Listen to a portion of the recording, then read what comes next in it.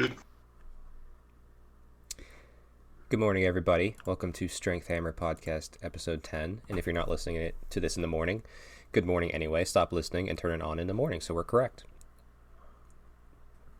Yeah, if we're wrong, it's your fault. Yes.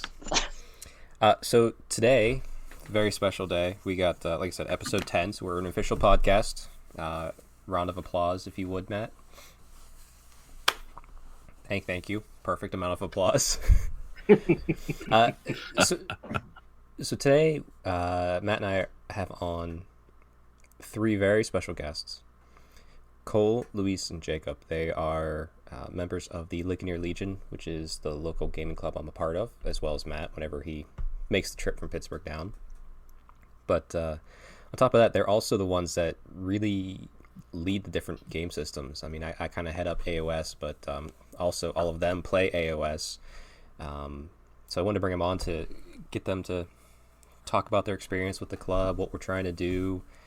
And then also, there's the benefit that all of us play Warhammer 40k in 9th edition has been announced. And we're just going to do some first reactions on that. So I guess first, Matt and I will start with the general format of how we do our little hobby table section. Matt, what's on your hobby table and how's your fitness going? Fitness is going pretty good in comparison to the rest of the world with everyone getting, even if they don't get the virus, they still get the 19 part. Yeah, I haven't gained anything, but I've been working so much that I just get out of work and I'm like, well, maybe I'll just not eat a lot and not worry about the moving part. So you don't expect so much buoyancy on that one. But as far as the hobby goes, although I haven't done a lot of hobbying per se, I've actually moved out a lot of I got rid of all of my surplus 40k stuff, so that one of the local Pittsburgh clubs was struggling a little bit, and they were posting they posted asking if anyone could donate some models, and they would sell them and they'd split the price. And I just said, listen, these models are, 5, 6, 7 years old. That I got my value out of them. You just, whatever you can get from them is good. And so even though I didn't build or paint anything, I at least got some progress done. Yeah, hey, that's something. I mean, clearing out, as I've talked about on social media, is a big thing. I've done a lot of clear out lately. Not so much in the Warhammer hobby, but just in general. It feels good. Yeah, I already filled all the space back up with AOS stuff, so. Well, I mean, you're focused. I guess next we'll check in with Cole. And just Cole, what's been on your hobby table, and are you doing anything for fitness? If you don't have anything, then get out. Why are you on this podcast?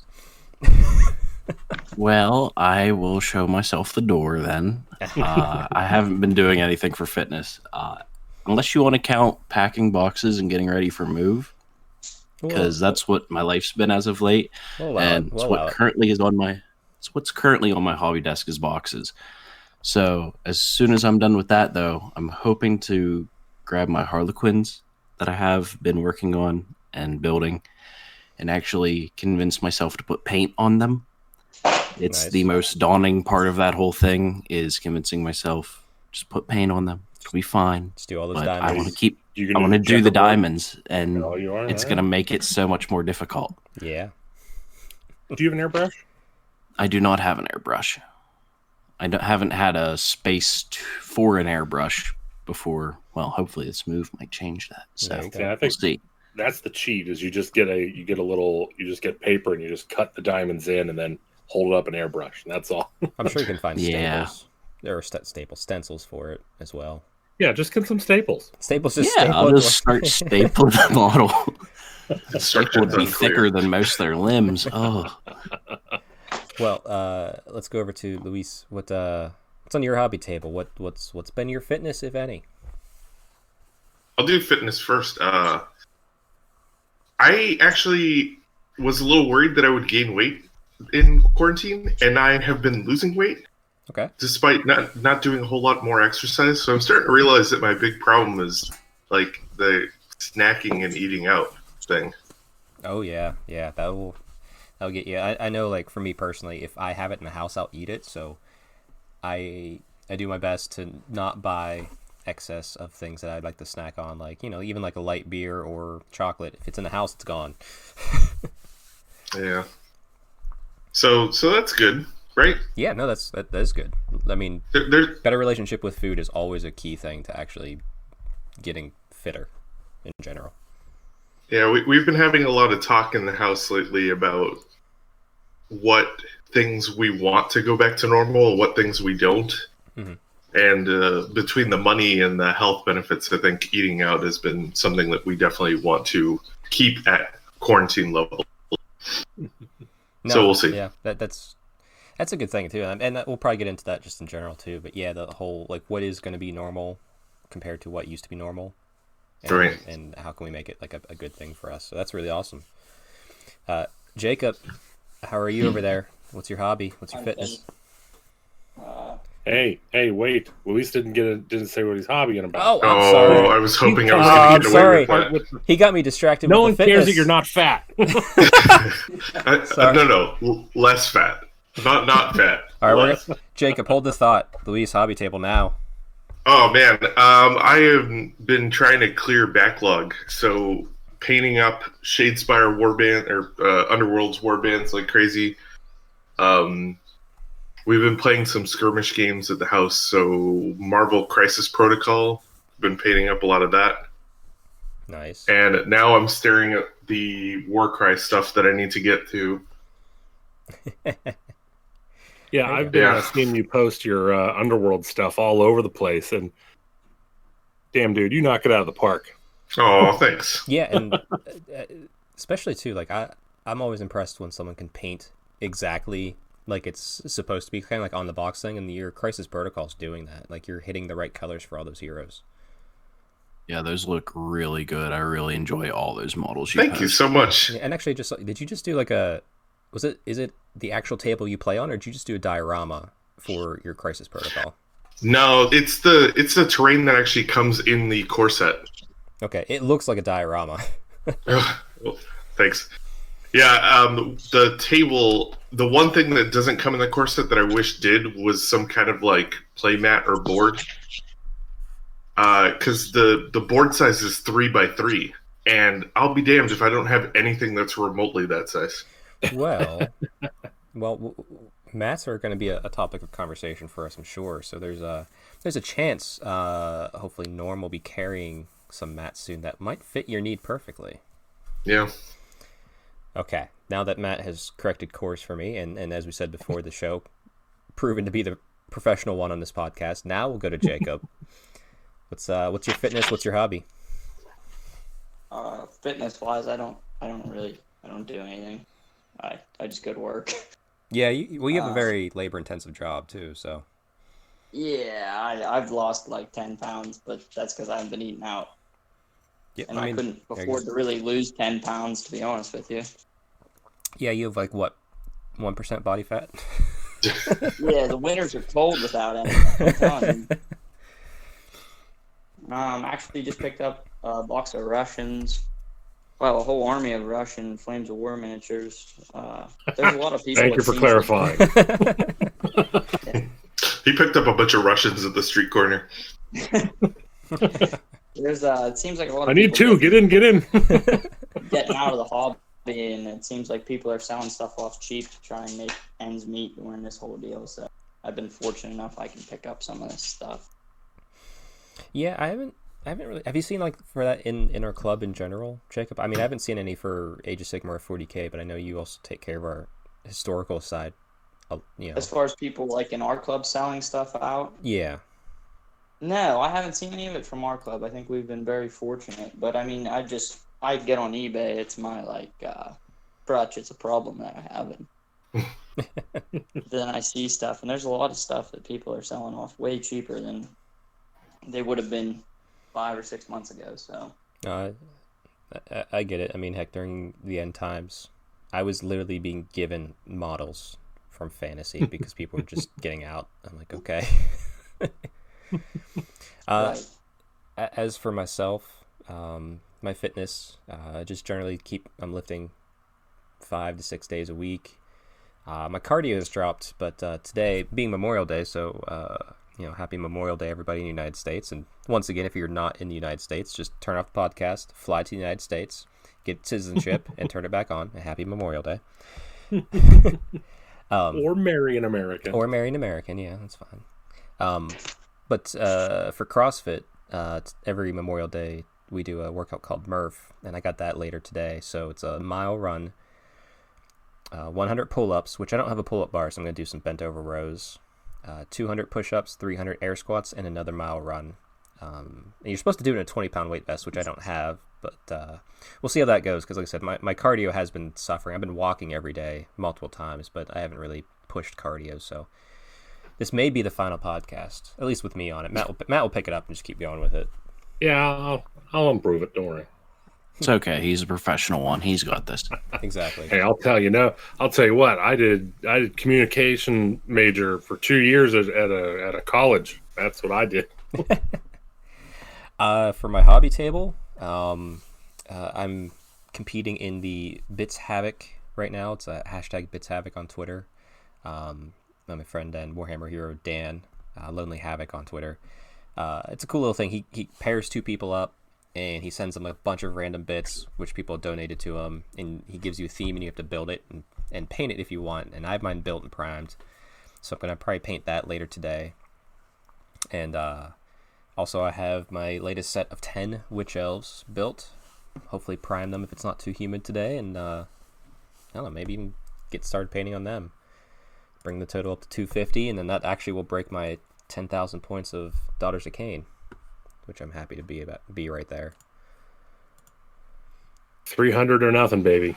We're gonna stop at 250 for a little bit because I'd like to add some more snakes to my army in the long run. But just remember, you'll always be short of the mighty 300. I know. Well, we'll get there. Don't worry. But like I said, I also have a pile Sounds of. like a. What's that? I was gonna say, it sounds like a 2021 goal, but we'll see. I know that the next big goal sounds like a June goal. June. Oh, yeah. I also have a pile of terrain donated, 3D printed by Anthony Polcastro that needs to be built and painted for Nova. So I need to get building that, and then I need to convince you guys to come help me paint it. Also a June goal. We'll see.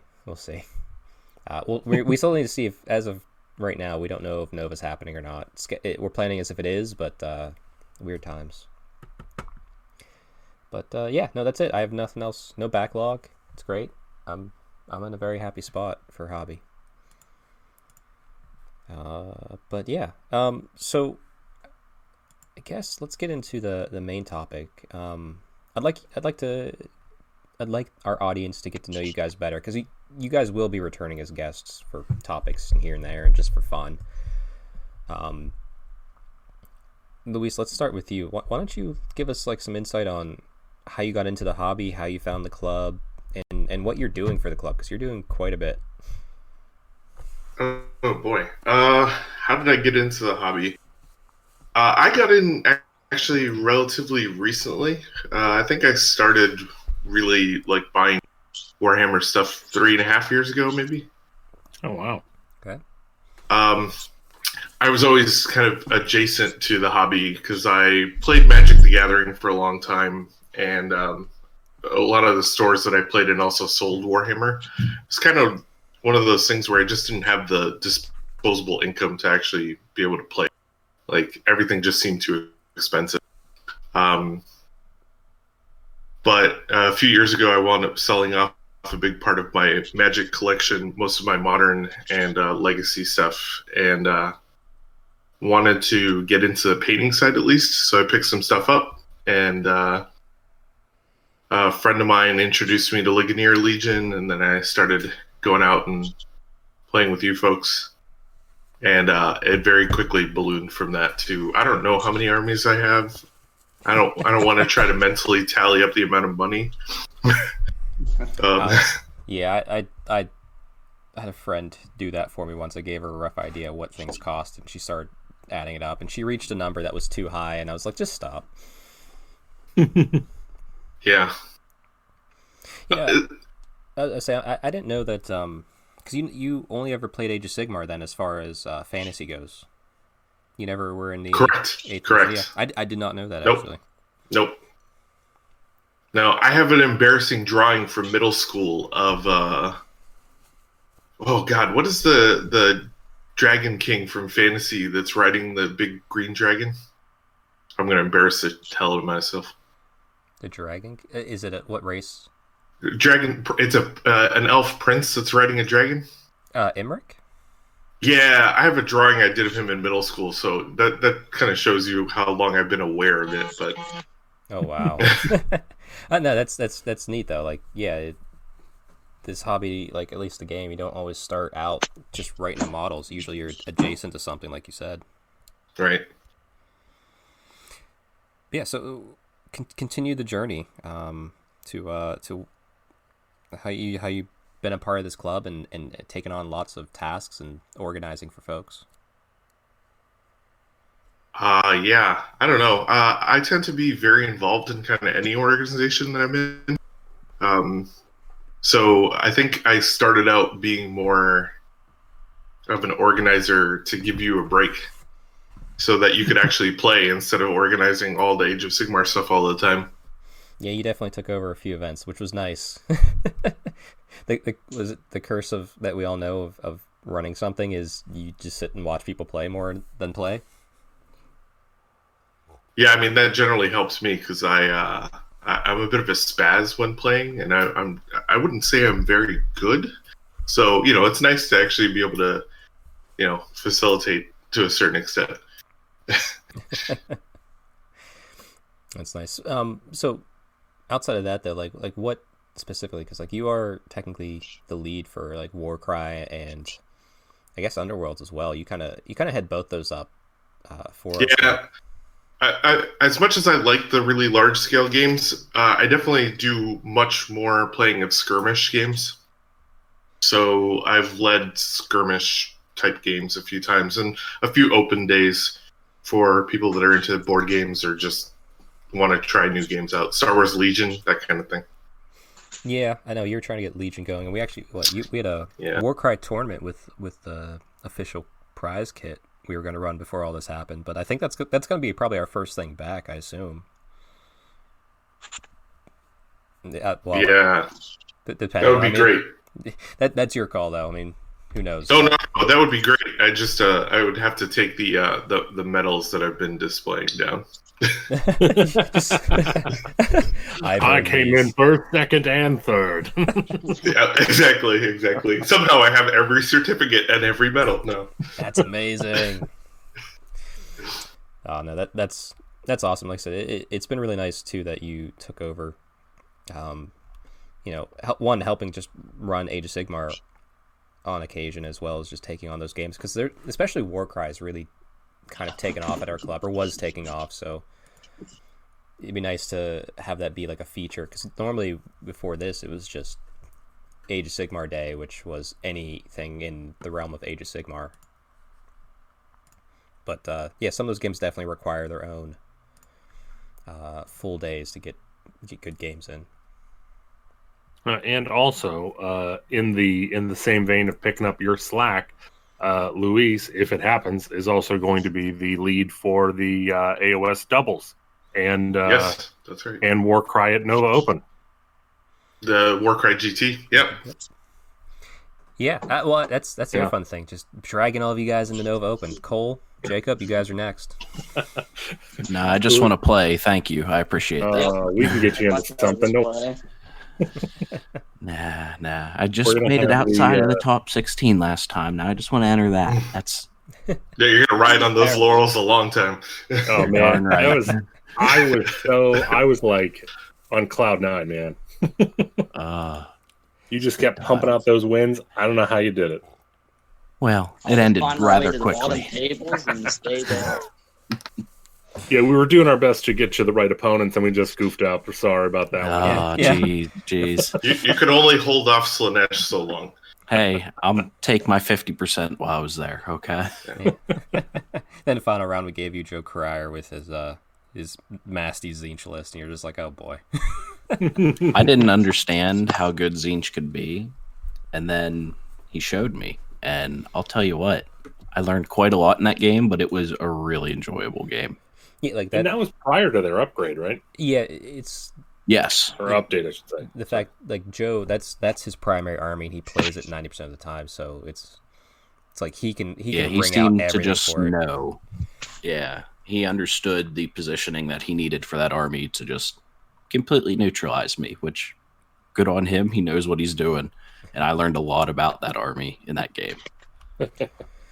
But yeah, so like I said, Luis, it's been great having you a part of the club and doing as much as you're doing, and then like taking to the next step. And then I don't know how you're doing it, considering that you have a child. As you said, you have Frozen 2 playing constantly in the background, and you have a second child on the way. That's just for me. Oh, that's for you? Oh, okay. All right. Yeah, no. Yeah, I have a 4-year-old and a little one on the way. Yeah, which also I think we just found out that I just found out last night, as the Nova guys were talking, that if you're not at Nova Open because it's happening, it's because your wife's giving birth. Because the timing is a little too perfect. Yeah, kids due end of September, and then last ultrasound, they're like, your kid's measuring like 2 weeks larger than it's supposed to be. Like, all right. Well, next I want to talk to Jacob, because he, I sort of know kind of general about his time in the hobby, but I'm curious to know more, because I came in after you started, but I'm also older, so it's weird. Not to mention you also take on running historical, because we have a big historical scene in our area that really honestly would die if we didn't have somebody leading it. So I'm glad you're here to do that for them. But yeah, let's tell us how you got in the hobby. Tell us your journey, and then yeah. Well, actually, I was like 13, and I went over to Cole, actually, he's here. I was best friends with his little brother growing up, and they got me playing my first game of 40K with Orcs and Space Marines, and I fell in love, and then started going down to Ligonier with them, and started playing Flames of War, actually, and Flames of War kind of really stuck with me. It was a game that I could really get into. Really struck with me. I'm a big historical person. I really enjoy historical stuff. Now, is it, again, I haven't played any historicals, and I really don't know too much about it, but I feel like it's odd or rare to see a 13-year-old playing a historical. Is that about right? Well, I don't know. Actually, we have a fair amount of kids that do show up that are interested in it. The big thing that's a real advantage about Flames of War is you don't have to know anything historical at all, and you can still show up and play. I can give you a bunch of tanks, and you can go play and have a great day. So, I mean, you don't have to know anything.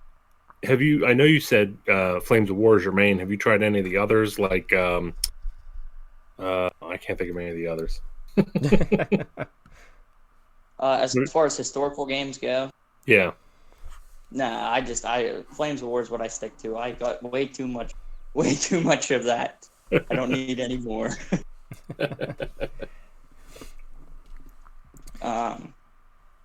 But yeah, I mean, our club's good. We got a lot of good people that are involved in my personal deal, and they're all pretty self-sufficient. I just give them an idea, and they normally tend to run with it. So. Yeah, the days are always busy when they happen. Like I said, I do find it interesting that there's not normally, like most war games, you see crossover, but like there's most of the historical guys are just historical, and they just cross over the other historical. We can't seem to get them in the fantasy or 40K. Yeah, I think I'm pretty well the only one that plays all three systems that we have down there. Well, I guess we have 4 systems. I play 3 out of 4. But. Yeah, at least on the regular basis. But no, that's awesome. Yeah. But like, what? I guess. Do you want to tell us like what kind of armies you collect outside of your historical end, like for 40K OS? For 40K, I got Thousand Suns, Imperial Guard, Blood Angels, and I have about half an army of Space Wolves for some reason because I have a problem. So we need to do what I did and just bring them and sell them all. Sell them to people I in think the club. problem is you don't have the other half. Ooh. Norm's got the new box set for 40k, the Prophecy of the Wolf, I think it is, isn't it? Yeah. He's got it set back for me because I have orcs now too. I just bought a whole army of orcs because I want to put like 300 Gretchen on the table and watch them run across and get slaughtered. Oh God! With Gazgul in the middle of it, because it would be funny. Well, you get his little banner guy would give him better leadership, right? For all the grots. But yeah. In AOS, I have a whole bunch of dwarves.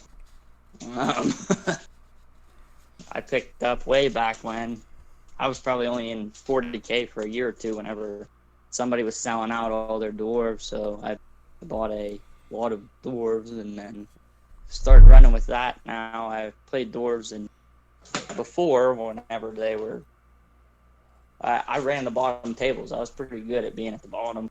Yeah, no, I think I was the only actual straight dwarf player that was at Nova Open, so... Yeah, and there's, 2 at Adepticon the year you took them, and I think you won a game that year, too, didn't you? Well, I didn't play in the GT at Adepticon. We played in the team tournament. Cole, actually, and I both played in the AOS teams, and yeah, we did win. We won a game, didn't we, Cole? Yes, I think we had a singular win. It was pretty much a minor victory, but it was there. Yeah, it was against the only other person who brought dwarves. Right, that's right. It was the other dwarf player. You had to put them in their place. And our lists were the same. No, what's really funny is I was watching a video that was going over tournament stats about the different armies, and it happened right after they included Nova. And so, because of you, the Dispossessed were actually, in a really good spot in the rankings, but yeah, but they were like, oh, they're like Dispossessed is up. Oh, one person played it. Never mind. Yeah, someone won played one it. Game. Yeah, someone played it, and your one victory dragged them up multiple percentages. Hey, you gotta do what you gotta do, man. Heck yeah. No, I had a good time playing Old Dwarves. So now you're running them as now I free switched cities. over and I started throwing Empire stuff. Well, Free cities, yeah. Free, yeah. I started throwing some of them in and playing a lot different game than I was before, but it's a learning curve. But I'm enjoying it a lot.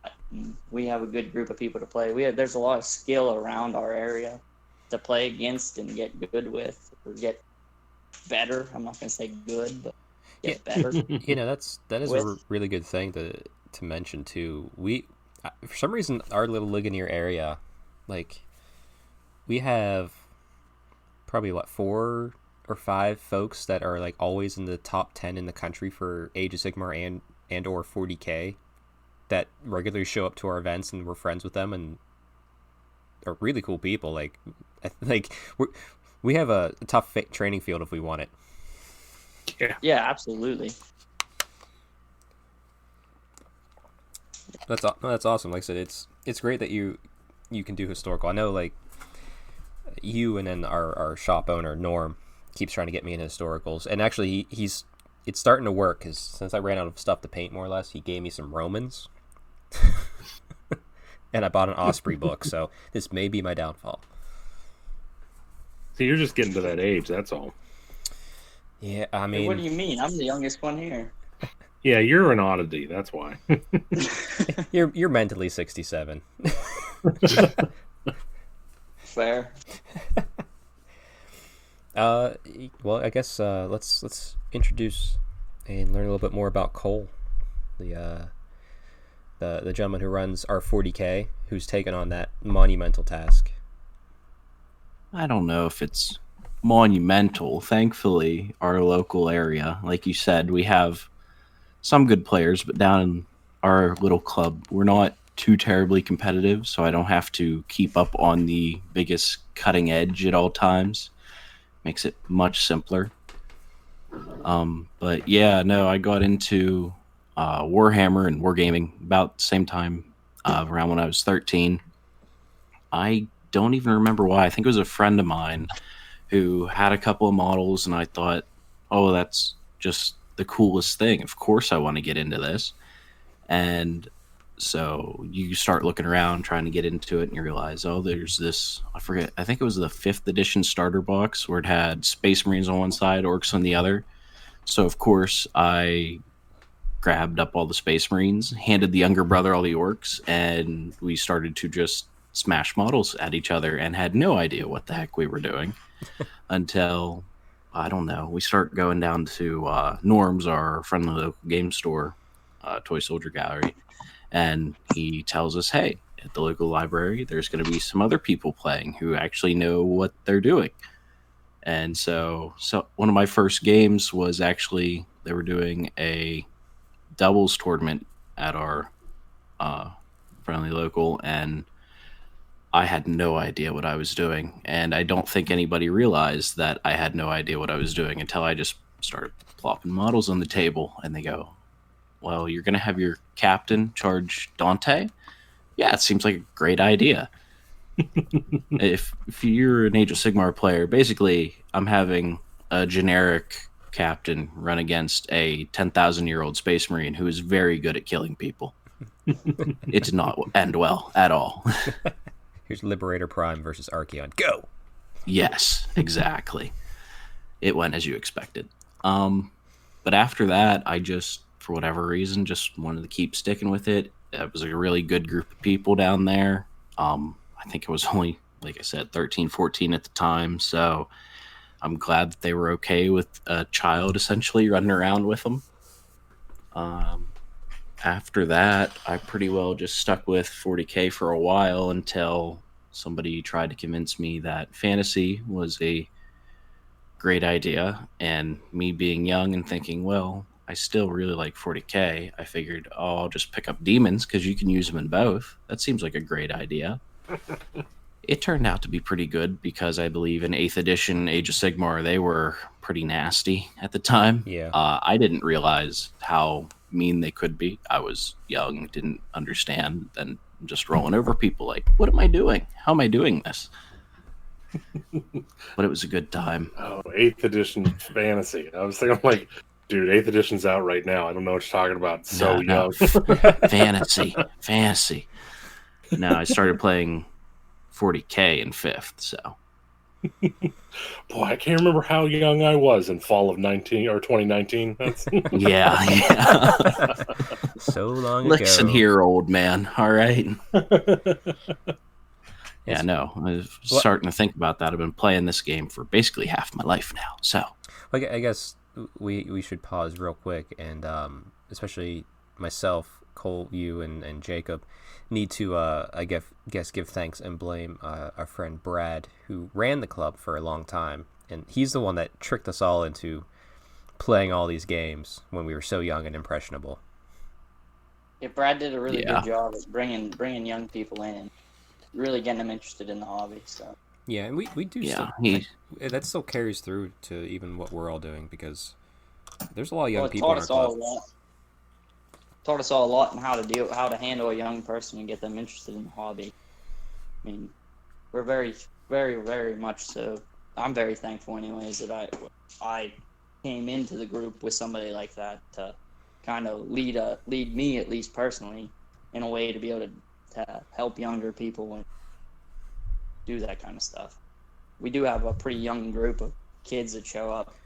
Yeah, fairly often. So, and everyone in our group understands, even the most veteran of players, that they no matter what list they bring, even if it's a prep for a GT coming up, if they go against someone who's new, they know how to play it, so they're not, ruining someone's day by just like running them over them. Because he's like, oh no, we'll give it a game. I know how to play my list. I'll play it appropriately for my opponent to give them a good game. And every single person does that at our club, and it's wonderful.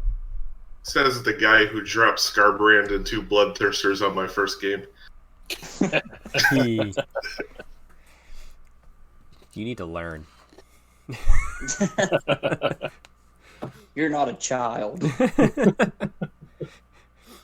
I thought you were gonna do. Says the guy who always puts down as many witch elves as possible. Oh no, that was my second game playing against you. That you dropped down like 100 witch elves. Yeah, well, listen. I don't know how to play Khorne, so I honestly put that down. No, like thinking that this is not good because I still don't know how to play Khorne at all. Nobody knows how to play Khorne. If you just listen to the lore, that's how you don't do it. Yeah. Yeah. Again, I think the secret is just 3 bloodthirsters and a bunch of flesh hounds. I think that seems to be what works. It's a good idea. It's a good start. So, as far as I guess the club goes, then Cole, like, why don't you tell us like what's been going on with 40K right now? So before all this happened, we all ended up locked in our homes. We had an escalation league going, actually, where we started with Kill Team, and we're going to work our way up to 2,000 points. I believe the next one was going to be a 1,500 point battle.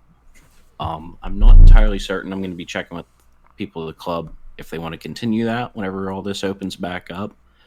I believe Norm, our friendly local game store owner, wants us to run a 2K tournament whenever all this comes out to try and grab everyone and be like, hey, come out, let's do something. You don't have to worry about whatever the points were before all this happened. Let's all just get together, have a good time.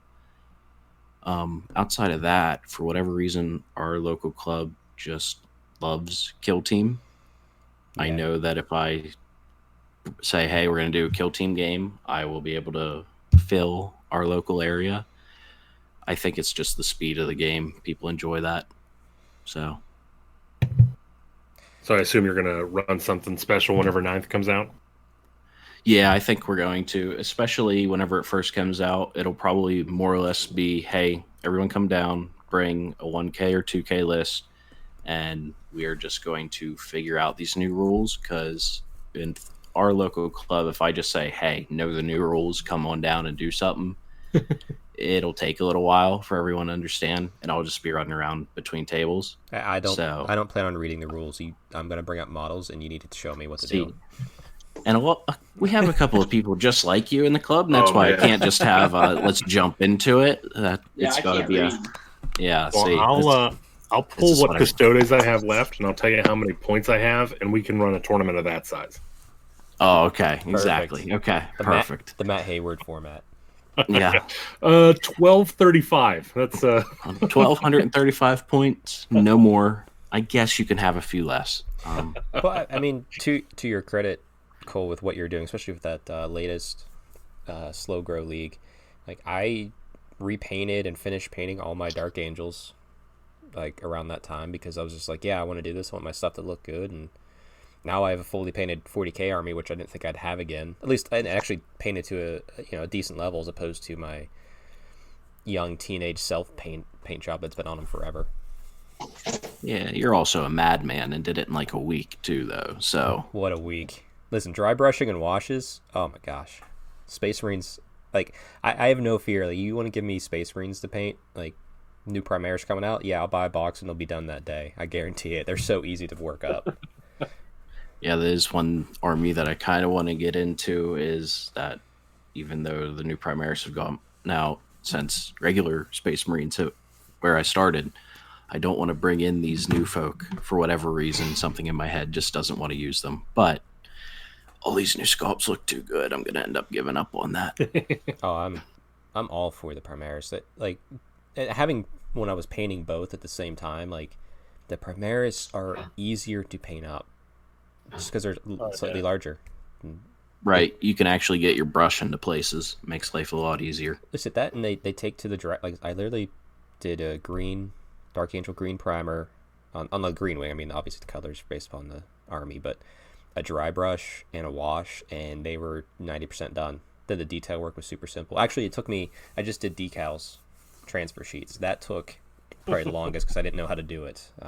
Got some help, but yeah. I can't say I've ever used decal sheets, so I'd have to actually learn how you do that correctly without it looking all shiny. So yeah, I had my friend Les.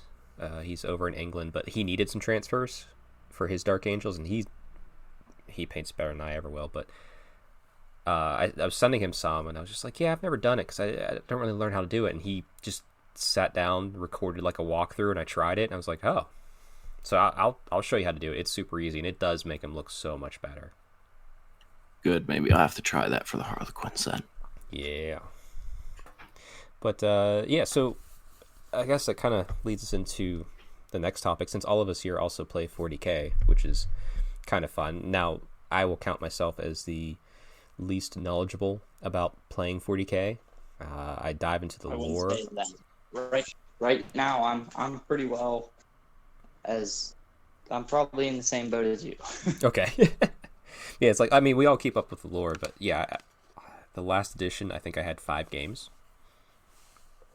I know it's stunning, but also it's because I was rather just playing Age of Sigmar at the time. But I want to get more. I want to get more regular with 40K with the club with this new edition. I love edition changes just because it's a nice little reset. It feels comfortable getting back into the game, relearning things. Everyone's kind of put back on the same level for a little bit. Yeah, definitely, and especially since this is a softer changeover than the jump from 7th to 8th was, it's probably going to be easier transition for a lot of people too. Yeah, this is like from AOS 1 to 2 type thing, it feels like. Right. Yeah, there's definitely looking over the 9 things that are great about 9th edition or whatever they called it. Yeah, definitely points to like the whoops. Patch that, put a little spackle there. Well, paint. Hey, from the preview on Pete Foley's board, I mean, he confirmed that Dark Angels are the best chapter, so hopefully that means we can get a decent rule, and the shenanigans of other chapters won't take that rule away from us in 2 weeks' time. I'm hoping. Well, he also confirmed that he's going to make Space Marines smaller again, so... I got both. It's fine. But, yeah, I guess we'll start with Cole while we're on it. Like, what's your general thoughts on what they've announced for the changes? Which just hasn't been a lot. Like, we know basically what they're going to try to do, but we don't know exact rules. So this is all just kind of like first impressions. Right. So first impressions, I watched the reveal over on Twitch the other day, and one of the big things for me was it sounds like the base grouping of the rules are going to be easy for everyone to access and get to, and that's awesome because the less I have to buy a giant rulebook to convince somebody new to get into the game or keep going with the game, the better. One less thing that they have to get. Whenever I'm going through, like, as Matt said about the 9 things great about the new edition, I'm liking everything that I'm reading in there or hearing in there. The one that sticks out to me is more command points for less soup, which I think is something that, although we've all grown used to in 8th edition, it's something I miss from the older editions where you grab a singular book and that's all you need. Not, okay, I'm going to grab Imperial Guard, some Knights, and some Space Marines. I'm going to... Yeah, now, to be fair, for the previous editions, even though you're bringing one army, you've always had to bring several books. This is true. I guess I only need to remember the rules for one army. I'm going to go out on a hot take here. I hate soup. I don't like it. I agree. I like splashing in thing here and there, kind of like allies, like a contingent of this, but I hate the mixing. Like, if there's anything that makes me walk up to a table at like a 40K tournament, I had this was back in 8th edition. I saw this beautiful converted Wraith Knight that someone green stuffed on an amazing trench coat to make it look Harlequin. I was like, oh my gosh, a Harlequin Eldar themed army? Like, cool. I walked up to the table and it was next to like some weirdly different colored painted towel, and I just like, ew, and walked away. I'm like, I don't like it. Hobby snob right here. I'll say it. I feel like you're targeting me a little bit, and my beautiful Gulliman Custodes Death Watch Sisters of Battle army. What? Well, again, whenever 8th edition started, I had a bunch of stuff that I liked, and I was like, I really like these guys, and I like these guys, and I like these guys. So I put in Gulliman because I like him. And then I also like Custodes, so they were my melee force. And then I used Death Watch for long range support. And then I brought in Saint Celestine, and I had enough points left over for the one of the assassins. So, No, Perfect. I like it. Yeah. I lost a lot of my interest there in 40K for a little while because I was playing Blood Angels real hard before 8th drop. And then Assault Marines became like not very good. Well, they're back now. I wow. I don't Well, know. I do feel like no, again, this is from like an outsider's perspective because I really haven't played 40K all that much since AOS really came out and started going. But I mean, it really felt like all of the extra Space Marine chapters really kind of fell off there. You know, it was like you're either playing the Codex Primaris or the Dark Angels, Blood Angels, Space Wolves. They kind of fell off a little bit. Even Grey Knights without the most recent book kind of pumping them back up. I don't know if Dark Angels have ever been not off. They had a couple months here or there. Weeks. I Yeah, like throwing like 60 Assault Marines on the table and jumping across the table, and that's what you're supposed to do with Blood Angels. Actually, And when it first started, it was you had to run so many Imperial Guard to make you have enough command points to be able to do that and actually win a game. And that's where I was like, no. so real quick, Jacob, we'll get into your general thoughts on the 9th edition announcement here in a second. But I'm just curious, because our club, the one thing it does have is everybody seems to love Blood Angels. And for some reason, I never really caught that bug fully. I love to look at them. And actually, my wife, she yells at me. She's like, why didn't you take the pretty Blood Angels over your Dark Angels? And I was like, I don't know. Leave me alone. But is that all because of Lou from our club? Is he the one that put the Blood Angel love in everybody? I think No, especially in for the me, older group. For me, Well, maybe yeah, not for Jacob. I ahead, happened Jacob. upon them because I wanted to play Space Marines, and I was like, I don't want to play generic. Because at that time, all the regular Space Marines, everything is Ultramarines, and I was like, I'm not doing that. Yeah, I almost feel as if everyone in the club should have like a Blood Angel army. Because like we all talk about it, like no one hates them in our club. Not a single person goes, I don't like that army. That's the new rule. You at least have to have your kill team. That's Maybe. I I don't mean, know. they look cool. There's a lot of really, really cool models in the army, and that's, I think, partially what dragged me to them. But Yeah, I think I'm going to add that to the set of questions to join the club. Do you like Blood Angels? and then yes, or yes with a couple exclamation points. Well, maybe, Tell me more. maybe we should start doing like a club thing where even though I don't like Soup, like I said, I like allies, but everybody who plays this, no matter what army you have, you can bring in a single ally contingent of Blood Angels. Just to make sure everyone in the club has at least one unit. Yes, write it down. Write it down. Yep. It's a good idea. Yeah, I'm doing that right now. Don't worry. I got Awesome. this. Well, Jacob, what's your general impressions on the 9th edition announcement?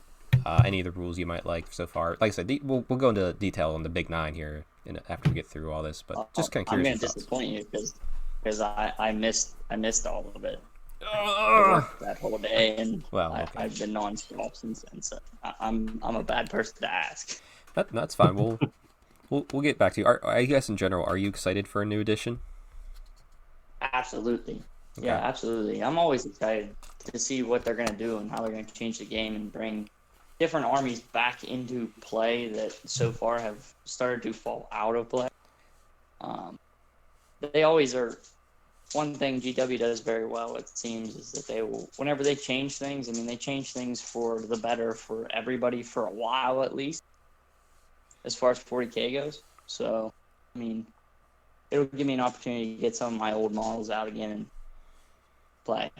I don't know. So just a general question for right now, what are some of the top armies? Space Marines. What are some of Space Marines, whatever, well, I wouldn't say whatever flavor. So you got Grey Knights, you got regular old Space Marines, which they had to try and hit over the head with a bat. And I feel like Eldar Soup is still very good. That's quite some variety.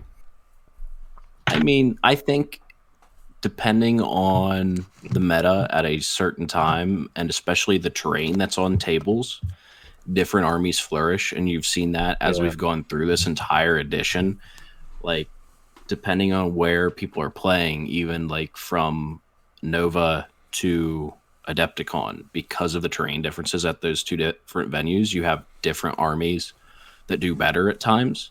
And I mean, that's a bit of a shame, but it's definitely something that if you start reading through some of the rules, obviously like a Tau army will love a nice wide open table compared to your close combat armies of Gene Stealers that are happy to have this giant wall in between them and the enemy. I guess we should also mention briefly too, is when we're on like this little meta talk, our club does not use ITC format for our 40k games. We just kind of play out of the book type 40k, correct? Yeah, I think that there are a couple people in the club who would like to go to the ITC format. They are, I think, just enjoying some of the consistency that brings, because I think that's one of the reasons 9th edition's coming out, is there are a few things that you're kind of looking at some terrain rules and things like that, and you're going, why?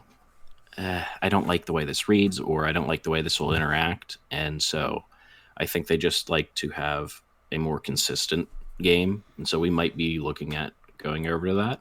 But we'll see with this new edition too, if things change up enough that we don't even need to think about it anymore.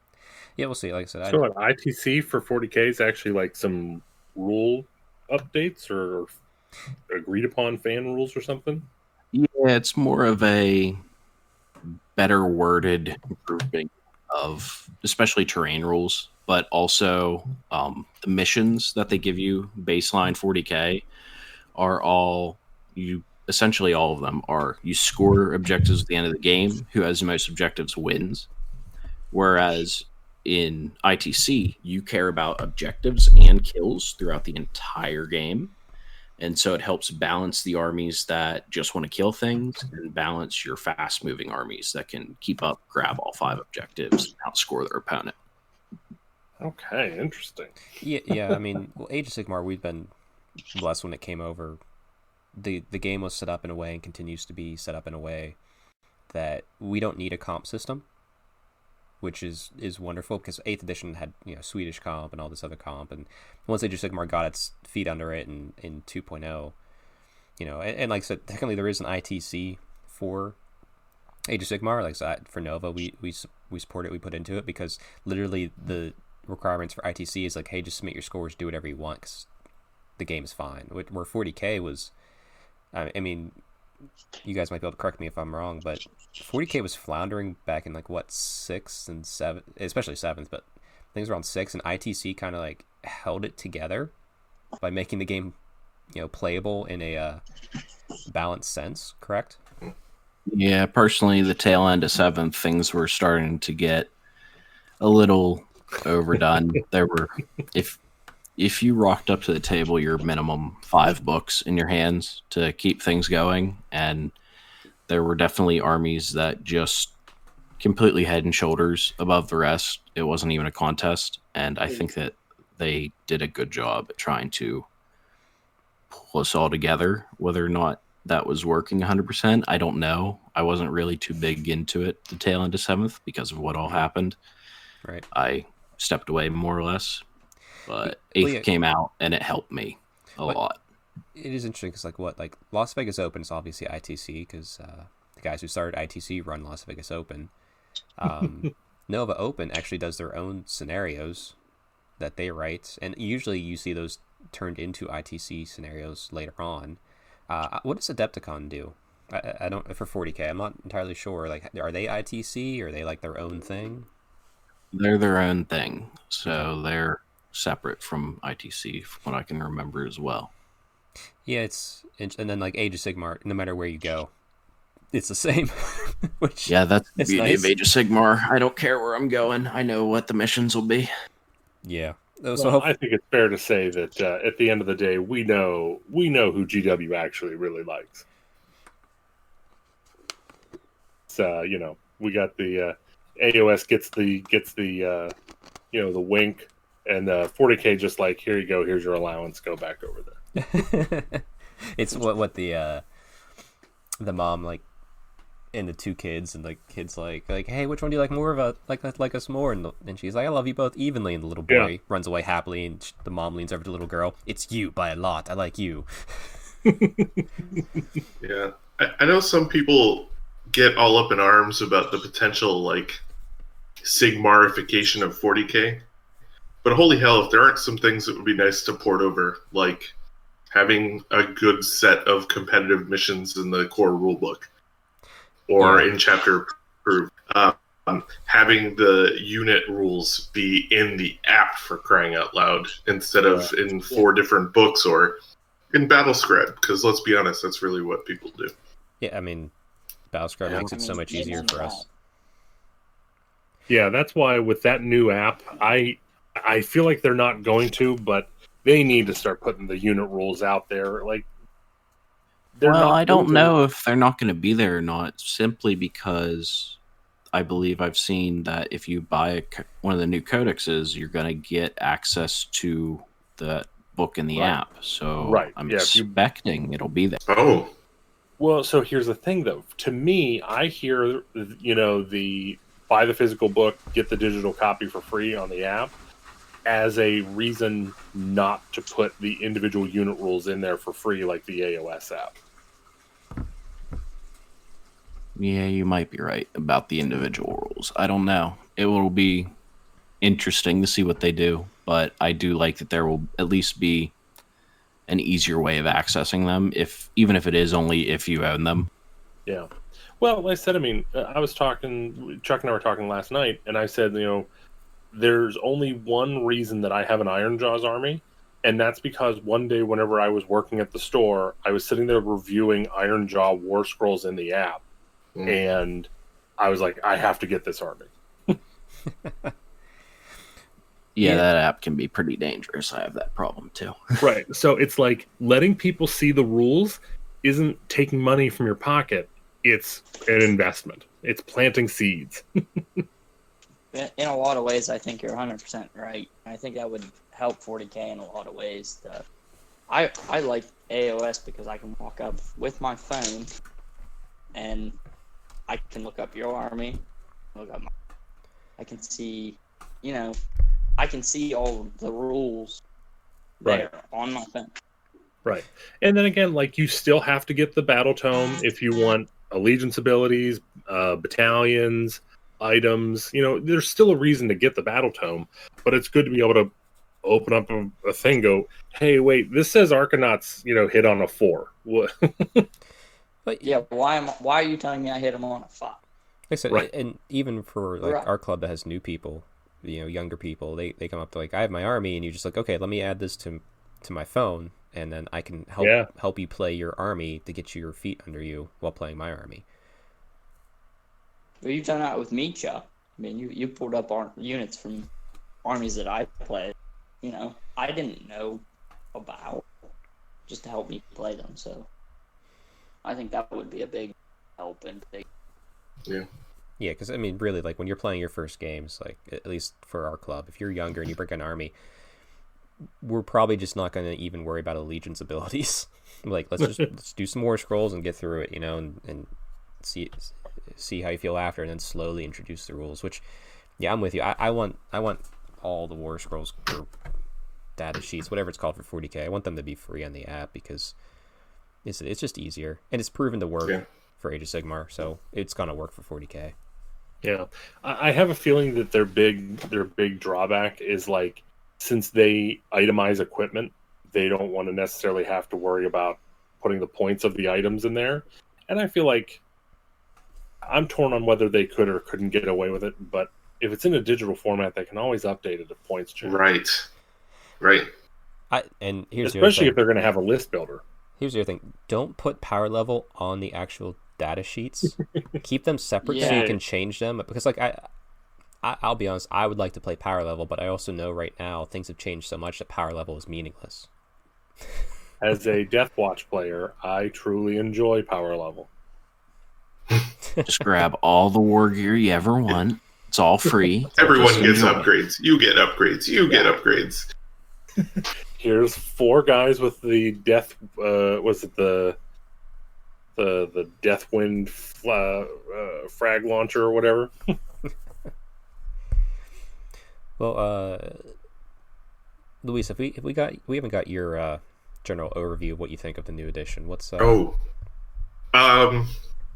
So I'm in kind of an interesting spot, right? Because 8th is my first edition of 40K. Oh. So I have none of the baggage of older editions and all of the anxiety about what an edition change might mean. So like I just now, a few months ago, finished my first 2,000 point 40K army. And now I'm like, I don't know what that's going to look like now in 9th edition. And this is a perfect opportunity to just pick up a new army. Yeah. Well, I mean, so to be fair, they have posted stating, don't get rid of your codexes. They are going to work in 9th edition. So, at least until your updated codex comes out, your army is going to be intact. At least it should be. Yeah, it might be some points adjustments, but not. But at the same time, Cole was just talking about bloat at the end of 7th edition. I play Chaos Space Marines, so I have 3 books plus the core rule book I'm carrying around right now. Yeah. So I don't know that I want all that stuff to stay separate. But yeah, at least I don't have to. We're not going to do Index Hammer for another year and a half potentially, depending on which army you play. So that's good at least. Yeah, Index. It was like the Wild West of Age of Sigmar. Just bring stuff, go crazy, have fun. I miss indexes. Oh. You should just left it there. Here's your indexes. Shut up. People would complain and still buy it. Yeah, have you guys... our club has been positive. We're just a positive club because I think all of us here are pretty positive about the game. So we haven't had any of the salt that you see online. But have you guys seen any of that online? Like, obviously, like I said, outside our club, because our club's positive, but just, I don't get the people that there's an edition change and they've released some vague things about it and you hate it, it's terrible, you're ruining the game, blah, blah, blah. Like, I think my favorite is the people who go like on social media and post like calm, rational concern, like, oh, I really like this rule, I hope they don't change it too much. And then you have like 135 comments of like, oh, look at you whining. Oh, I'm like, wait. he came in at like a rational 3 and you're coming at him at a 12. Like, on behalf of the internet, I would like to welcome you to the internet then, Matt. Oh, I know. So I'll pull up Facebook and I'll like swipe up twice and I'm like, well, I'm gonna go do something. I'm good. I'm done now. Yeah, it's like you get a few laughs and you're just like, okay, this is too much. I'm out. Why are you guys playing this game if this is how you feel? Time to play the more fun game of let's gargle stuff from under the sink. That's yeah. The whole Terminator Skynet thing. We've had it wrong the whole time. The real thing that Skynet would do is just get online and make us hate each other, so we just get rid of each other. It's probably Facebook's fault why Skynet goes bad. That's yeah. It just gets AI recognition of hate. It's like, oh, this is what we're supposed to be. But do we want to hit up the list? Yeah. Matt, do you want to run through the list? Or do you want me to? Sure, I got it, man. I got it pulled up right here. So, I think what we'll do is we'll go down. We got 9 things. I don't necessarily know if every single one is going to be a huge topic, but let's just run down the list and see what everyone thinks. So, number 1, big emphasis on balancing and polishing the system. I kind of feel like we've been talking about that one, but I'll start off on that one. Like I said, I feel like whenever 8th edition came out, I had not a lot, but like there was a couple things that just stood out to me. I'm like, well, that's an odd choice. Why would you do it that way? And based on the rest of the list basically checks every box that I had a concern with. What do you guys think? Big thing for me will be seeing what they think needs polished. I think they're on the right track with 8th as far as I'm concerned. It's far as the difference between it and 7th, this was the right move. Yeah. There's always things that can be streamlined even after they're done with this. Someone will go, well, this is another thing that could be done or worded better or anything. So that one to me is just an improvement that should always be being made anyway. So did you watch the Stormcast podcast with who was it that was talking about rules? Jervis? I have not. Likely Jervis. Yeah. Well, so he was basically talking and said that, like, if you were to, like, eventually there's a point where you essentially have to go into the rules writer's room and just give them, like, okay, you guys are finished. 3, 2, 1. Okay, we're going to go to printer. Because they said, like, if you leave it with a rules writer, they're going to just keep polishing and keep polishing and keep polishing until they've, changed it several times over. And I think that's basically where we got 8th edition, because like you said, 7th edition was an interesting time. I remember I was playing Grey Knights at that point, and I had a Storm Raven in order to get my guys in the back line, and I literally just stopped bringing it because it wasn't worth the hassle. Right, and I mean, 7th to 8th, it's basically a completely different game. And I think that was, for a lot of people who didn't like 8th at first, they needed to realize that they're just completely different games, and that's okay. It was a better game. Well, again, I mean, 7th is a completely different game from 5th. You're not wrong. Mm-hmm. Okay, yeah, that's not really that's a very vague one. So I think the second one will get some good, is a good topic here. So this is talking about the Crusade, where it's a campaign system for narrative play that connects your games together and has full-blown experience for battle honors. Your units can earn between games. And I know they were saying that, like, you can play, if you're doing your Crusade, you can do it just fine, and you can bring it into a match play, and your opponent doesn't even have to be doing it. You can still be, moving forward in your progression. What do you guys think about that? I'm always for more narrative options in games. In 40K, I haven't really done much narrative. I just played Dark Angels and bring Azrael and have fun. But like I said, this might get me to create like a custom character and get a little bit more narrative with the game system. Are you going to make a Tay-Rathi Dark Angel? No. Tay-Rathi's staying in Age of Sigmar. Yeah, it could be a nice Inquisitor. I'm not bringing one model that's not in. I'm staying in Dark Angel. We'll see. Maybe a custom captain. So it's like Ariana Dante. Ooh, I like this. That's okay. That's yours now. You're playing Blood Angels now, Luis. No, you can't let. Good selection on a new army. I like it. That's like when someone, I was trying to figure out like what pop star to use for my Sylvaneth, and someone said Miley Cyrus. I'm like, oh God, you can't. Perfect. Yeah. So guess what you're doing? Well, again, I said Michelle Branch, and I got crickets on that one. Yeah. Well, it's kind of a deep cut these days. Yeah. I appreciate it. So I don't know. My thing is, like, I look at this and I think it's a great idea, but I can't fathom how it works. Like, how are you going to make a system where I get to improve my army and I can bring it into match play? Yeah. I don't buy into that. I don't understand how that can work and actually be even and fair to anybody else, depending on what they actually do with what, you know what I mean? Yeah. As far as, that could be turned into something that's, me and my buddies sit down and have a game, and well, now my units, whatever, they're they're 3 times better than your regular unit. Well, I don't Just think because they're me and going my to. buddy had a game. I don't think they're going to change the base rules, and so that's going to be kind of the thing. Is like, how do you come up with a system where your army is evolving without changing the core rules about it?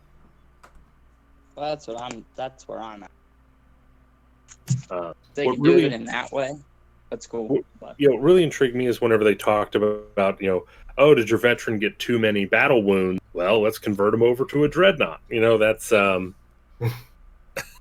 that I liked the idea of it, but I need to see the execution of it before I really. yeah, am I gonna pay the same points for my veteran then as I am the dreadnought, or what? I mean, so my guess is that it would be something that's pretty similar to Warcry. So, like, the way that I see people handle this in Warcry is if you were in the middle of a campaign and you're playing a game that is not part of, like, the group that you did the campaign with, you basically go back to your base level again for what you're playing with. Like, if this was a 40k game, you're still only dropping 2,000 points of stuff from your army. Yeah. And then what you're really doing by playing with them is you get the advancement. So you can still say, oh, this victory applies to your advancement track and you can move on. But you're not playing, if it's Warcry, you're not playing with 150 points or 1,500 points worth of stuff because of all the thralls you've added over the course of the campaign. You're still playing on even footing in that sense. Yeah. Yeah, I think, like I said, I think this is probably one of the things I'm most excited to see because while I'm skeptical, I do have faith in them to create something that is very intelligent. But we'll see if it gets implemented or not. I know a lot of times, like, they keep on, for AOS, they keep on doing, was it Path to Glory? And I've tried it. I mean, I've implemented it in some of my narrative stuff, but I don't know anyone that's ever been like, hey, man, let's sit down and play some Path to Glory. Yeah, it's my only concern that it ends up becoming a Path to Glory, which, yeah. I bet retailers love Path to Glory. Oh, yeah. That's... okay, so let's see here. So let's see. Number 3 on the list was more command points for everybody. I know we touched on this a little bit ago, but it sounds like basically what they're doing is everyone gets, just to pull a number out because they didn't specify a number, like everyone gets 10 points, and then you have to pay. It sounds like you pretty much have to pay for each detachment, and then if they're outside of your codex, you probably have to pay more. And it'll probably go back to that allegiance chart where it's like the less friends you are, the more you have to pay.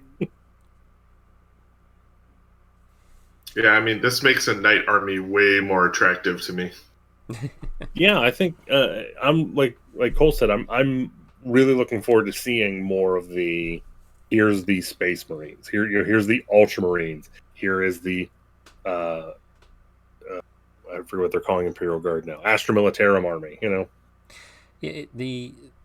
I'll admit the one thing that has always had me struggling with the current edition and the format of 40k is it's hard for me to kind of wrap my head around the fact that the flavor of what it means to be a Dark Angel is wrapped up in using command points to use your abilities. Like, I'm just so used to, like, this is who I am, and then you can use command points to do these little fun things here and there.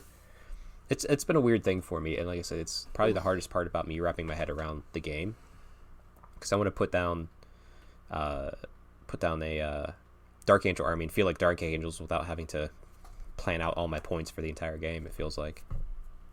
Yeah, my biggest so no, this is not necessarily 9th edition. This is more just 40k versus AOS, which yeah could be a whole nother show. I am an old school video game player where whenever you get your special weapon, you hold on to the special weapon forever and you never use it because you might be fighting a giant super time lich, but right around the corner there might be two and he might have 4 heads, like You're on the final boss, but is this his final form? Right. How many more forms does this guy have? So I never know when to give up. I never know when to spend CP in any way, shape, or form. I've always been a component of spend early, spend often, get it used, because if turn 5 comes and you're sitting there with 10 points, you're going, well, I wish I would have used this on turn 2. Yeah, I mean, I guess it would just... but I think that's just something that you have to play. I think you have to be a 40k player to really grasp command points. Yeah, it would definitely help. The more games you get of anything, you know when you need to spend a resource. So, yeah. Yeah, like I said, I think, honestly, I could probably do an entire hour and a half show on just the philosophy of command points. No, that for another time. Yeah. So we'll move along here. Now, this is one of my favorite topics. Tanks can now fire in close combat. I know whenever 8th edition came out, this was one of the biggest head scratchers. I'm like, what did they do to tanks? Why the hell can, like, a singular grot run up to my Land Raider and stop it dead in its tracks? I'm hoping to see, fire in combat. I would love to see where it doesn't have to take a retreat move in order to continue moving forward. I feel like it should just literally be tanks will move, and if there is a unit within an inch, roll a number of dice equal to the number of models within 1 inch. 5 ups are mortal wounds, or 4 ups are mortal wounds. Meleeing tanks should never be a good idea. Right, unless you're made to fight tanks. Right. You have weapons to fight tanks. Don't go near a freaking tank. Right. And again, like I said, I think it'd be simple if you're a melee tank buster to add a rule stating, you do not suffer effects of the run over rule, whatever they want to call it. You ignore that rule. Correct. 100%. Right. That's very easy to just tack onto a. Okay. No, you're right. If my unit is specialized in killing tanks, well, they know not to get underneath the treads. But yeah, your example of a unit of grots that runs up to a tank, no, they don't know. Squish. Yeah. My only thing then is I'd like to see a lot of the weapons on tanks have a minimum firing distance. Yeah, I wouldn't mind seeing this is where they should be drawing from real world situations where, maybe the twin-linked las cannon that has a barrel that extends 3 inches off of the side of the tank probably can't hit something that's under the barrel. There's not enough depression in the tank to actually shoot the unit. Right. But that's why they always have the piddle mount turrets and it just depends on the level slots of abstraction they want to get into. How granular do you want to get versus just being more abstract about it? And really, abstraction's much more modern game design anymore. Yeah, well, like I said, I think Luis is onto something with the main cannon has a 3-inch to 24-inch range, whereas these weapons just have a 18-inch range or whatever. Right. And then if something's that close, just run over it. Right, exactly. I think that works. Yeah, if anybody's played Star Wars Legion has a rule like that for tanks where they just displace models that are in front of them. Yeah, and that's the way it should be. Yeah, you can't block a tank in Legion. You can't get it in combat. It just runs over you. Well, even in my historical games, if you charge a piece of artillery, well, that artillery can't fire bombardment on you. It's the same concept, but I mean, you can't. You can only do so much with what. But you should be able to do something. Yeah. Like I said, I mean, I started in 5th edition whenever tanks still had, or vehicles still had the armor value, which I was never a huge fan of, but at least it felt thematic. Like tanks felt like they had this presence and they were something different, something special. Yeah, you couldn't kill him. A regular dude with a bolt gun could not kill a tank. He's just going to shoot at it, and it's going to ping off because it's a tank. Right. Now, again, I do understand wanting to veer away from that, because then you always had everyone building a list and then going, okay, I should probably take 200 to 300 points out just for tank busting. And then sometimes my opponent brings a tank and sometimes they don't. So I definitely get from a list building perspective why they would want to take it away from that level of extreme. But then I think they swung a little too far the other way, which I think most game developers are prone to do. Oh, it happens. It's like a big seesaw. Yeah. Yeah. Well, again, like I said, I think with 9th edition, based on the fact that they brought it out that, you can still fire and everything like that, they didn't say anything about, not being tied up in combat, but I hope they go that route. But it looks like they're at least trying to nudge instead of swing.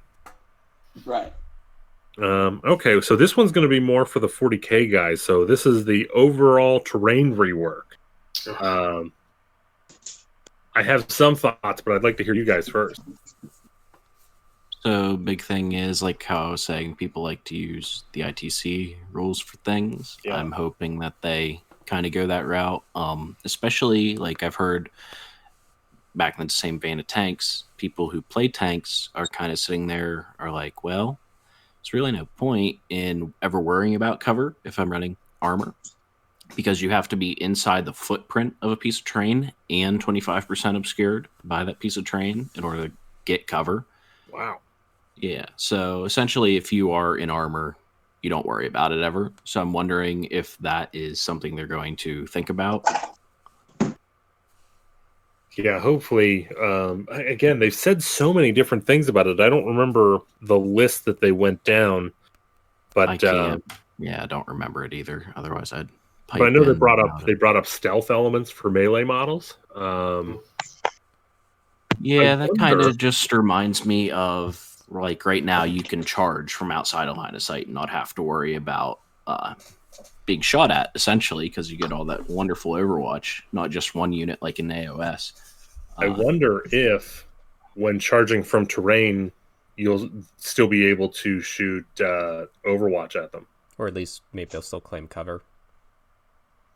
Right, you might claim cover even though you've left it. I don't know. It's interesting. Definitely, I think it's something that might help out the close combat armies, which debatable if they need it or not. But I've always felt that close combat in 40K is most of the time a suicide mission because everyone has a gun. Yeah, well, like I said, I mean, I really like the inclusion of Overwatch, and I know this is straying a little bit, but I feel like Overwatch shouldn't be a given. I feel like there should have to be like a bravery test or something in order to make sure your guys are with it enough to shoot. Because I know, there's been several times with like Grey Knights charging into a unit of Tau that are strategically placed to be in the proper range distance of 2 other units of Tau. Getting 48 shots put on me. That's just not even fun. True, but that's kind of Tau's shtick, because just think, if you make that, are you worried at all what's going to happen with them Tau swinging back? No, not really. Yeah, and again, like I said, with Tau, that's an extreme case. Tau versus Grey Knights is extreme, but I would personally like to see that Overwatch something be done, because like again, it's not game breaking in any way, but I'd like to see something be a little bit nicer to melee, and if that's the way to do it, then that's you're going to have people shooting out in the middle of a field just so no one charges them. Right. Let's see here. That's a rule in the historical. If you charge out of the woods, within X amount of inches of a tank, you don't get shot at because they don't see you coming. Yeah, and I think and it works in that. I mean, it works in that game, but that's a little different. But it does work in that game very well. That you have to position yourself just right to make it work. But if you don't, then you get shot at. But if you do, then you don't. So one of the things I was talking about with Chuck about the overall terrain rework, I think one of the issues is GW, outside of like the random ruined cathedral or industrial works building, they don't really have that much varied terrain. I think it's pretty rare to see a full GW scenery filled terrain board with terrain. So I feel like one of the issues that we always run across with the terrain rules is because they know this and they have to develop rules that are so vague and generic that they cover almost all different terrain types. Do you guys think that's accurate? Yeah, and I think I miss some of the older editions where it was just, if you're in cover, this is the benefit that you get. And there are times, especially going through just the generic book, that different pieces of terrain can give different bonuses right now. And I prefer if we just streamlined it and said, hey, your woods and your ruins, they do both the same thing. Don't worry about it. Yeah, I wonder if... Fun. Oh, go ahead. No, I was just agreeing with Cole that, I think that was a good thing that was in previous editions, that there was you didn't have to sit down and figure everything out. Yeah. Okay, are you in woods or are you in ruins? Okay, this is your save. If you're in a building, this is your save. Other than that, we don't care. Yeah, I mean, I kind of would like to just see something simple. Where it's like, if you're touching the terrain, you get +1 save, and then based on how obscured you are, you can get you penalize your opponent to hit. And I feel like that would be something easy to do. But of course, even then, whenever you have percentage of obscuring, you even then get into some debates at that point. Yeah, the percentage deal it's a bad way, I think, to execute what you're trying to get on. Yeah, I think part of it too, as a relatively new Warhammer player, one of the things that I have really been frustrated by is the whole idea of true line of sight, and how that works out. How that works out with terrain that has windows and broken walls. I have had more arguments playing Warhammer about how much of a model I can see with a laser pointer than anything else. Yeah, I can definitely see that.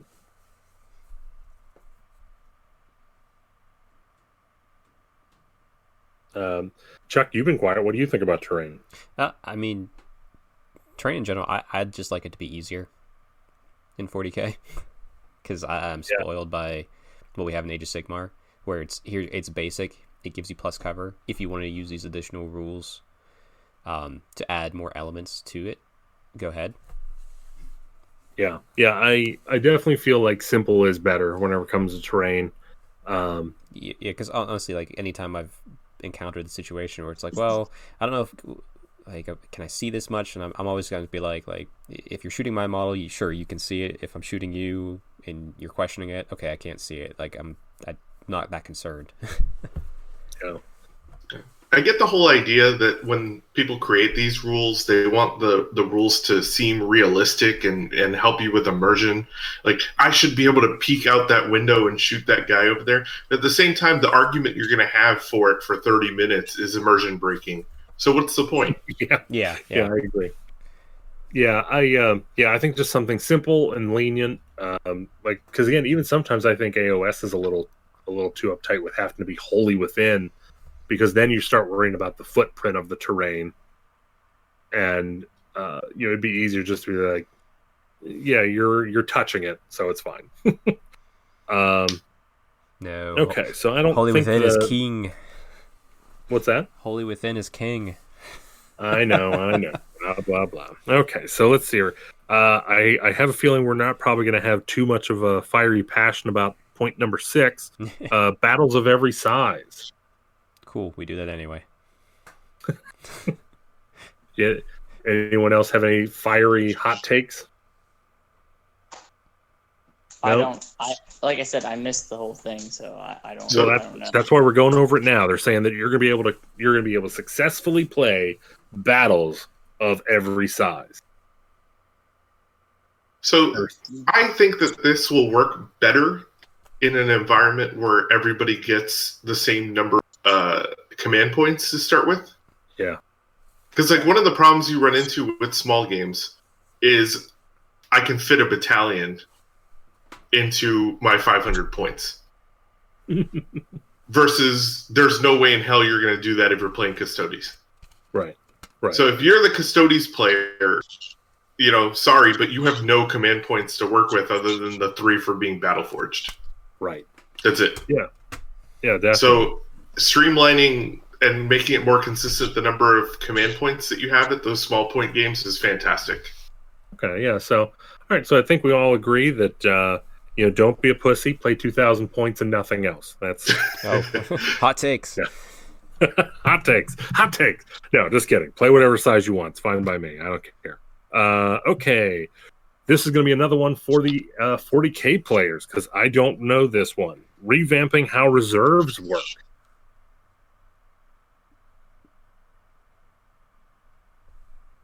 So what I'm thinking they're going to do here. So, well, let's start off. Let's take a step back. For me, how do reserves work now?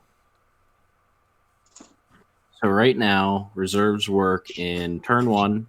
No reserves at all. Can never come down, whatever they are. Yeah. Now each book, each codex has their own way of doing reserves, but quite a few of them are what used to at least be called deep striking. Where you place wherever you want, 9 inches away from the enemy. I'm not entirely certain if that's what they're planning on changing, or if it's the idea that if you don't have that rule, you walk on from your own board edge. Whatever I remember from the Twitch show was them talking about possibility of maybe coming on to a different board edge, which if I have to spend command points to do that, okay, maybe I can actually walk a unit of Space Marines off of your back board edge for some ridiculous number of command points, and now I've got you on 2 fronts because you said, I don't have to worry about the objective in my backfield. He has to walk to me. Yeah, that's I'm interested to see where they go with this from that perspective, because I wasn't even thinking about again as Grey Knights, I always just teleport in, Yeah, like I said, I mean, I feel like things like reserves should be something that's pretty common, just lore wise. And agreed. So everyone's spacefaring. They all can get people where they need to be if you're on planet already. Right. I mean, we have ships, we have boats, we have cars. Let's vroom. Right. I'll tell you what. My wish list that. It will never happen, but every edition I'm going to hope, where the drop pod is a weapon. Anytime there's any cinematic and there's a drop pod in it, it is going to land on someone. I also wish for the stream. I'd love to see it. Go for it, Jake. I want to deep strike the Land Raider again. I mean... Come on. It's a freaking Land Raider. Well, who knows? Maybe, I mean, people griped a lot about that one being gone, so I wouldn't be surprised if we saw it. Worst case scenario, you bring it off from the side edge, huh? The one thing I saw in there, I think, and I don't have it in front of me to see how it was worded, but it felt like one of the things they wanted to address with reinforcements was more protection against that first turn alpha strike, because one of the things I hate is the idea that first turn, if you're going first, you're looking at your opponent's army and seeing what can I effectively blow off the table before it gets a chance to do anything. Mm-hmm. And if you're on the receiving end, it's even worse. Right. Yeah, and I don't think there's anything wrong with doing reserves not on turn one, because again, in in AOS, it's typically you're showing up by magical means, and that was the plan the whole time. Whereas in 40K, it is supposed to be flavored, or at least feels like it's supposed to be flavored more for, hey, we've already started the battle. We need you in here now. We're on our way, Sarge. So yeah, I think that's again, I didn't really have a complaint about it the first time around, but like I said, I'm sure the higher tables had some issues with it. Okay, so the next one is definitely another issue that I had with 8th edition. Explosive weapons will now deal a hell of a lot more damage to mob. Yeah. This is referring back to the blast weapons coming back. So I think the real question is, are blast templates coming back? I doubt. I don't know. I don't think they'd bring templates back at all. Yeah, if you made me put money down on it. Personally, no. I liked templates. I thought that was fun. Because you're a historical gamer. But I mean, I agree. I thought that was super cool, though. I didn't necessarily like like the misdirection. Too many times that I have That's part of the fun. Too many times that I throw a grenade and the wind caught it and brought it back on me. I just think the the- templates usually cause more arguments and actually Yeah. tell you what to do, which is why they'll never come back. Yeah. Well, like I said, I mean, in all honesty, it was a simple fix last time around that I was shocked that it wasn't implemented. What's the name of the Space Marine tank that used to shoot the big pie plate? The Vindicator. The Vindicator. Right. So like 8th edition comes out, the Vindicator, I think it did what, 2d6, 3d6 damage? But one shot, one kill, so you'd literally like find a giant squadron of orcs and just one orc takes a shot in the mouth. You do like 10 damage to him, but the rest of the guys are fine. Yeah, I mean, can we get rid of one shot, one kill too? And maybe it's because I played Age of Sigmar first, but that I still can't wrap my head around that rule. Yeah. Well, like I said, I mean, as far as that goes, I look at that and I see it as a really good. I see it as a really good balancing tool. I think it has a definite place. The issue is, it doesn't need to be a universal rule. Like, it doesn't need to be across the board, no ifs, ands, or buts. Because if I take a plasma gun and I shoot one dude, yes, that plasma shot is going to do more damage than a bolter round, but it's not going to take out more than one guy. Unless it's a plasma cannon. Right. Plasma cannon is going to take out a giant chunk of Earth, and not just the one dude that it initially makes contact with. Yeah, so maybe like a sniper weapon type that only can ever kill one model. Right, exactly. So, like, there should have been, like, again, from the beginning, it should have just been, blast is now a keyword or something like that, and it means that this deals, the damage spills over to the next model, to the next model, to the next model. I think that would have been a very easy wording in the first edition, and or 8th edition, I mean. And I expect to see something simple like that in the next. Yeah, I hope for that too. Just it does feel kind of bad sometimes when you shoot a massive weapon and you kill one solitary guy, and you're like, oh, okay. I really wanted that one Gretchen to be dead forever. I want to shoot him so bad that his parents forget they had him. That's he's suddenly scrubbed from his yearbook. That's okay. And number 9, rework how flyers work. I would like your hot takes first. Okay. So, for me right now, from what I got from the Twitch show was that they're going to rework it that normally right now in 40K, if your flyer falls off the table, he's dead. What I think they're going to do... Which is the most ridiculous rule in the history of time. Agreed. And I think that's why they're fixing this. I think they're going to go back to how it used to work in 7th edition, where if you fall off the table, you wait a turn, you can come back on. Yeah. If that's what it is, great, because otherwise you're just doing a circle track the entire 5 turns or whatever it ends up being until the game's over. You're just turning left until the game's over. Again, like I said, the rule of if it goes off the table, it's dead is like the most ridiculous rule in the history of time. I don't even know why they would let those words be printed on a page. I mean, the battlefield exists an inch past my table. It's just the easy way to solve a bigger problem, really. Yeah, I guess. But yeah, it's releasing the wolves to kill the I don't know, whatever, lions kill the wolves or whatever, and you're like, okay.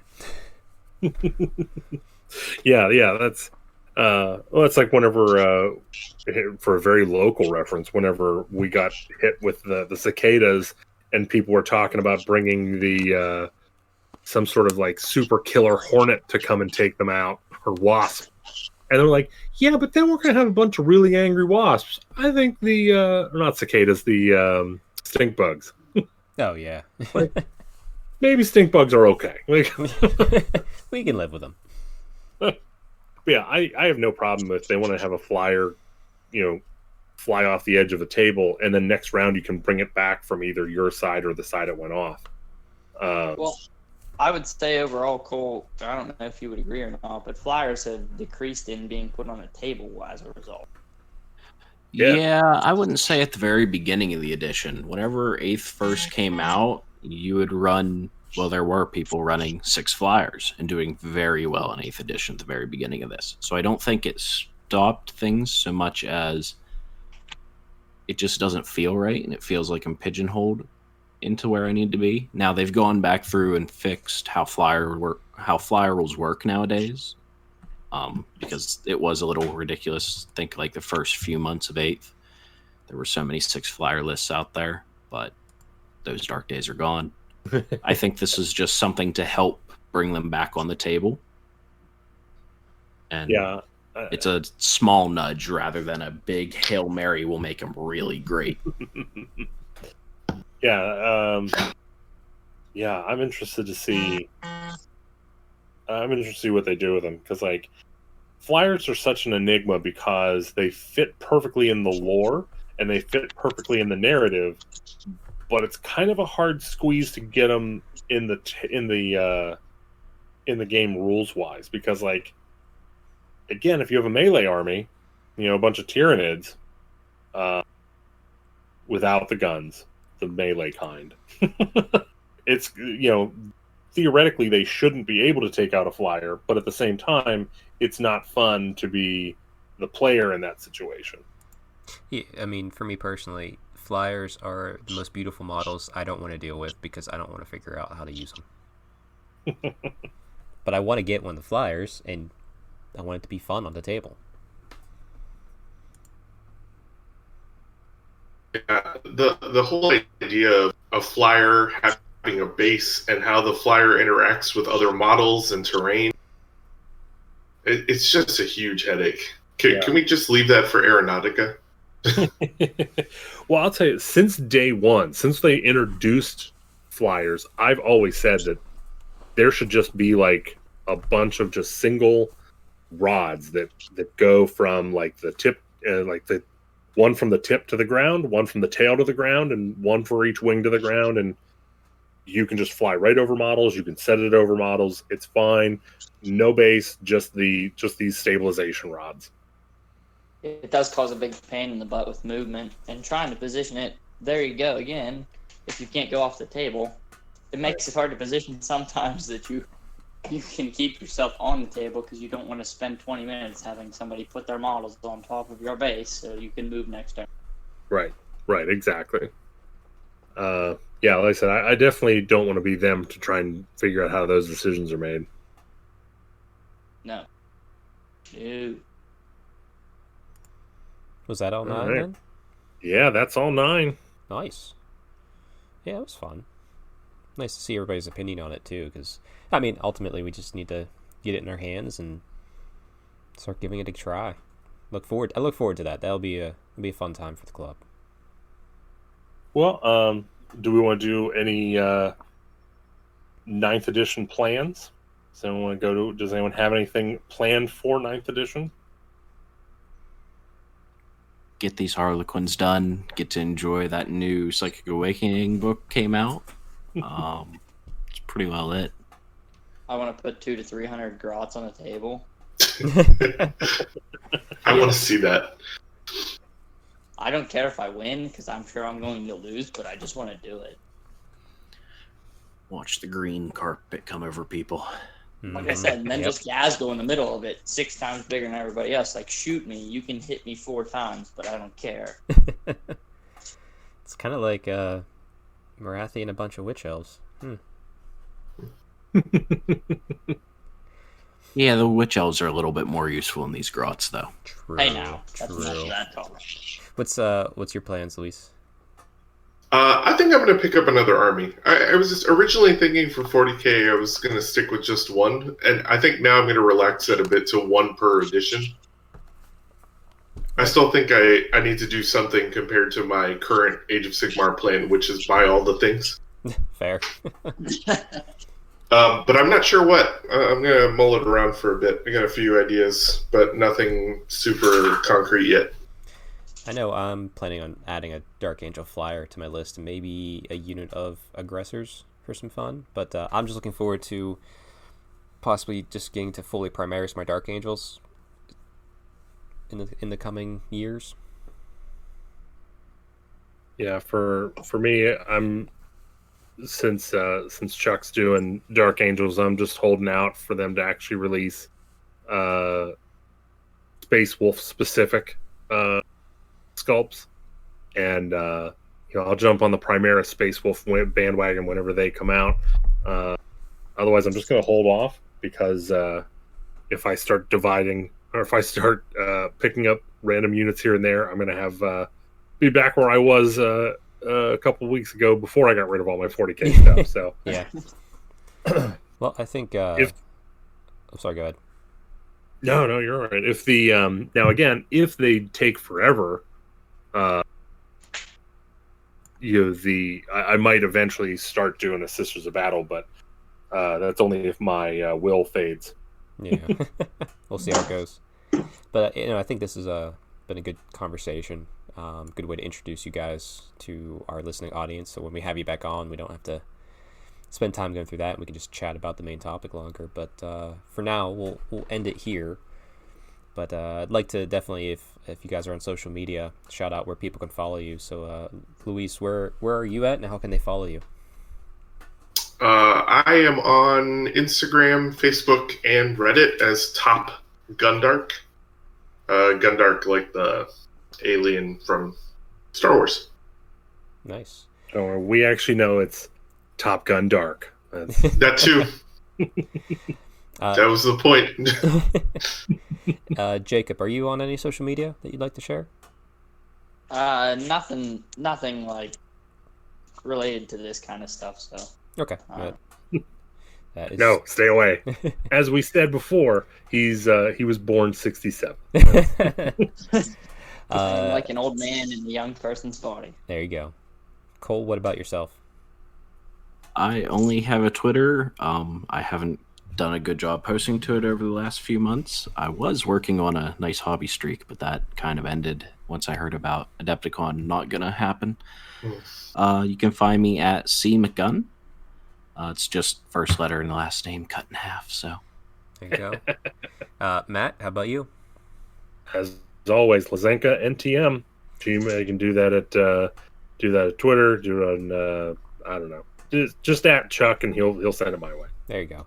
For myself, as always, StrengthHammer _ on Instagram and Twitter, StrengthHammer on Facebook, or StrengthHammer.net, and StrengthHammer on YouTube. Everywhere, StrengthHammer. But yeah, thanks for having a chat with us this morning, guys. I appreciate it. And to everyone out there, stay Stormcast strong.